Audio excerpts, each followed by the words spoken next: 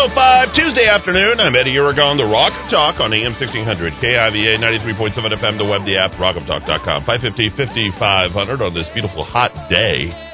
Unbelievable temperatures. It feels like it's still summer and we're into the fall. And I have to tell you, the political race is starting to heat up just a little bit, but not as much as we would like them to. I don't know that there's that much national attention on our local House, or excuse me, the federal House races here in this state, other than CD2, and certainly the U.S. Senate race, not getting much national attention, was looking for some attention and didn't really get it. So that's where we are. And D. Dowd Muska here, hour one. How are you? I'm very well, Mr. Aragon. You're right about the heat this late in the year. And where I come from, I don't know if it's a term used out here. It's certainly not a politically correct term, but we would call it Indian summer. Yeah, Indian summer. That was certainly the federal agents will be arriving very, very soon to lock me up for that.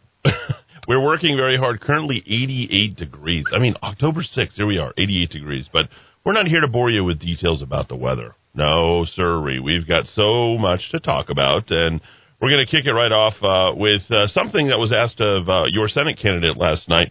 By the way, if you want to get involved, 550-5500, text or call.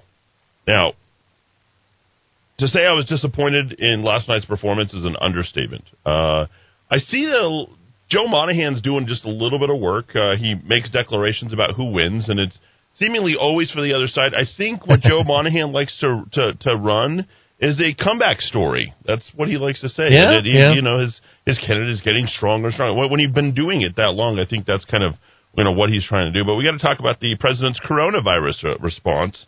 Some latest polling that was taken. Don't forget, tomorrow night I'll have all your coverage for the vice presidential debate, so we'll cover everything, and we'll be going all the way till 11 o'clock tomorrow. We've got some interesting articles that are going to be posted directly at our website, News ABQ, that you're going to want to start paying attention to, and we'll be serving up that October surprise New Mexico style right there at that website that you'll want to be paying attention to. But here's the numbers that come from Morning Consult.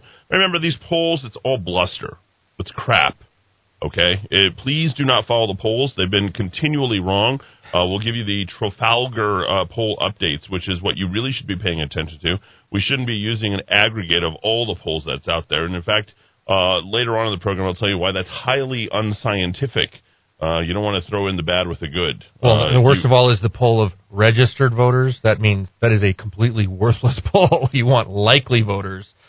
There's a lot of steering going on. Yep, make no mistake about it. And with this very first day of voting that's happening here in the state of New Mexico, yes, the steering is working on you overtime.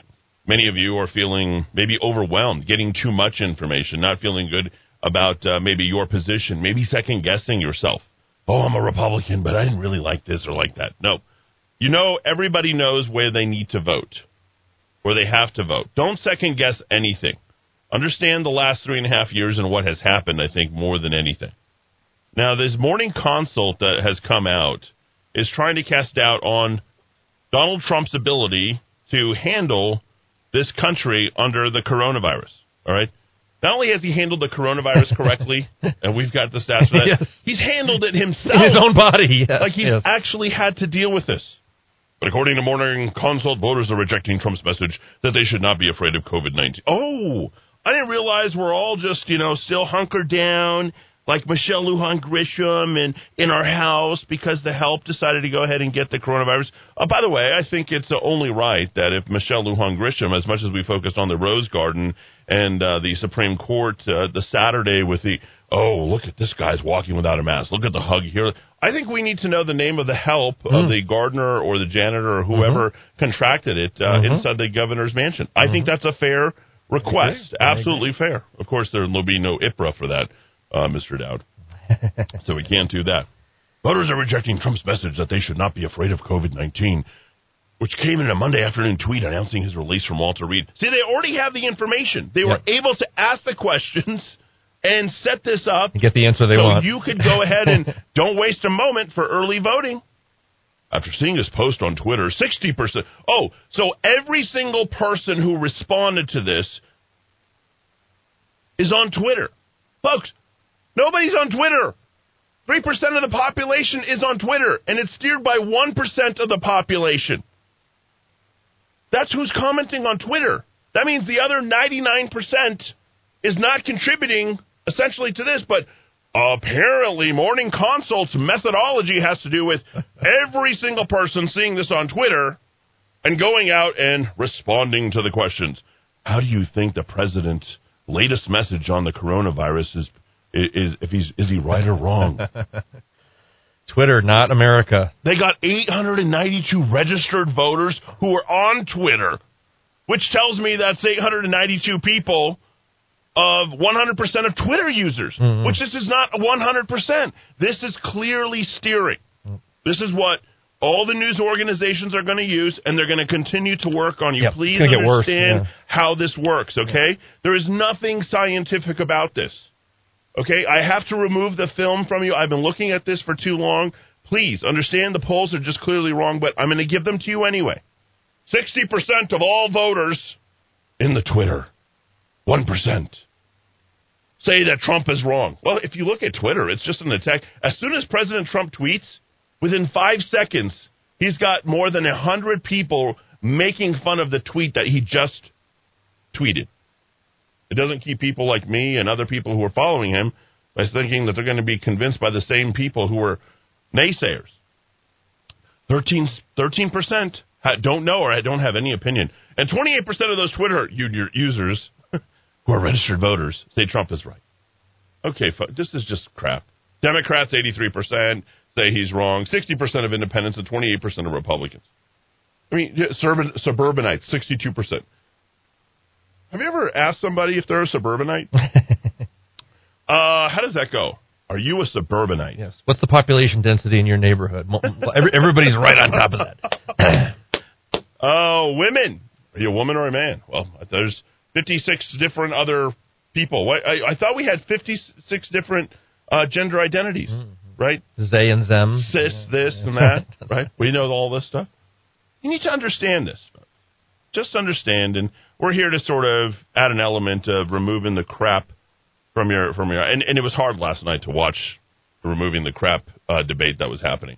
First off, in Ron Ketty's defense, I'm very angry that I don't think that, one, they were playing with his microphone. Sorry. The sound people didn't know what the hell they were doing, and that creates problems for people who are listening.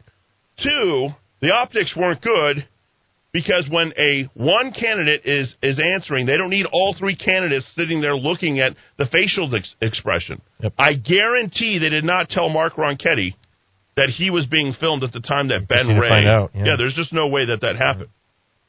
And number three, and I think most importantly in all this, we actually don't know that there wasn't some element of cheating and help going on with the people who were, quote-unquote, off-site. I think Mr. Ronchetti was at a severe disadvantage because he was in the actual place where the debate should have taken place. All three of them, yeah. So they should have either all been off-site or all been on-site. There shouldn't have been a differing thing. Now, in Ronchetti's defense, I will say this. He showed up. And I would say the other two did not. And I would also contend that Michelle Lujan Grisham used yesterday, and take this where you want, candidacies or, RPM, whatever you want to do. Michelle Lujan Grisham used yesterday, okay, when she came out, and I can't go out, to go ahead and add an extra shield to Ben Ray Lujan so he doesn't look that bad as he's broadcasting from in town in Albuquerque at his own headquarters. Come on. If you're good enough to show up at your own headquarters, why couldn't you show up at KOB Channel 4? Yep. What is the problem here? Don't the people actually deserve a real debate with all the people in the room? To date, we don't even know if Ben Ray Lujan and Mark Ronchetti have actually met. I doubt they have. Now, and did the media outlet have somebody on site? They said, as they you did. say, verifying yes. that Ben Ray was not looking at cue cards or. I do not want Ben Ray to be our senator, but I also want clearer explanations and good content coming from our top of the ticket candidate in Mr. Mark Ronchetti. I'm very angry about his lack of defense, lack of mention of President Trump. I told you once, I will tell you again. Without President Trump, there is no New Mexico, no matter what the polls say. It is that way. If you don't understand that here in the state, there's no candidacies for anybody without Trump. Understand that. That's what people care about. That's what they want. And you need to stand behind the president. No mealy mouth and no lauding Nancy Pelosi. That came out yesterday. Let's review very quickly, okay? Because if you didn't catch our third hour, which many of you didn't, you saw the visceral because you were watching on KOB Channel 4. Ben Ray Lujan touted his record in the U.S. House and his family's deep New Mexico roots. Okay. That wasn't unexpected. Mark Ronchetti described himself as a political outsider. Now, the phrasing of this whole thing, and I don't know where he described himself as a political outsider. I thought what he kept trying to tout himself was as the referee that's going to go to the Senate and is going to look at things much like Joe Biden. Yeah. Which is, well, we just need to put petty politics aside. Make the children play together. Can't we all just get along? Like, nobody wants that. You want someone who's advocating on behalf of the values that we are espousing. And what has the Republicans continually had a problem with? Not espousing those values. Not having an identity. Not knowing what we're going to say. Having everything poll tested. You want to know why politicians fail? Largely in the post-Clinton era? What do we used to make fun of Bill Clinton all the time? He gets up in the morning, he reads the polls. Yep.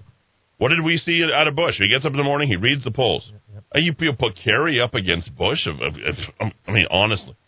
It's two sides of the same coin. What did we get with, as you pointed out very astutely, in both Romney and McCain? Someone who gets up and reads the polls. That does not work. Building an identity happens over time, and now we have one, and we decide not to acknowledge who we are or represent who we are. Lujan said he pushed for federal funds to address high crime rates. Why are we talking about crime?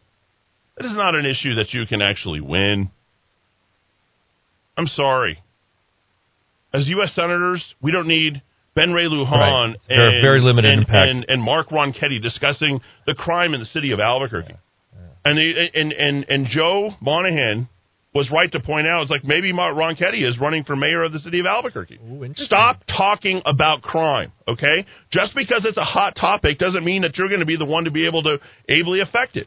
What should have been discussed is, okay, Operation Legend. Yeah. We should have been discussing how important the feds were in coming down, how they addressed it, having 35 additional federal agents coming to the city of Albuquerque and addressing it. And that's it, cutting what was solved. I didn't hear V. Hill dropped. I didn't hear any of this stuff drop last night. How about Sean Willoughby completely thanking the feds for bringing them in? Ronchetti could have heard on KIVA. The president of the Albuquerque Police Officers Association said he was grateful for the feds to come in. And Ben Ray, you people called them stormtroopers.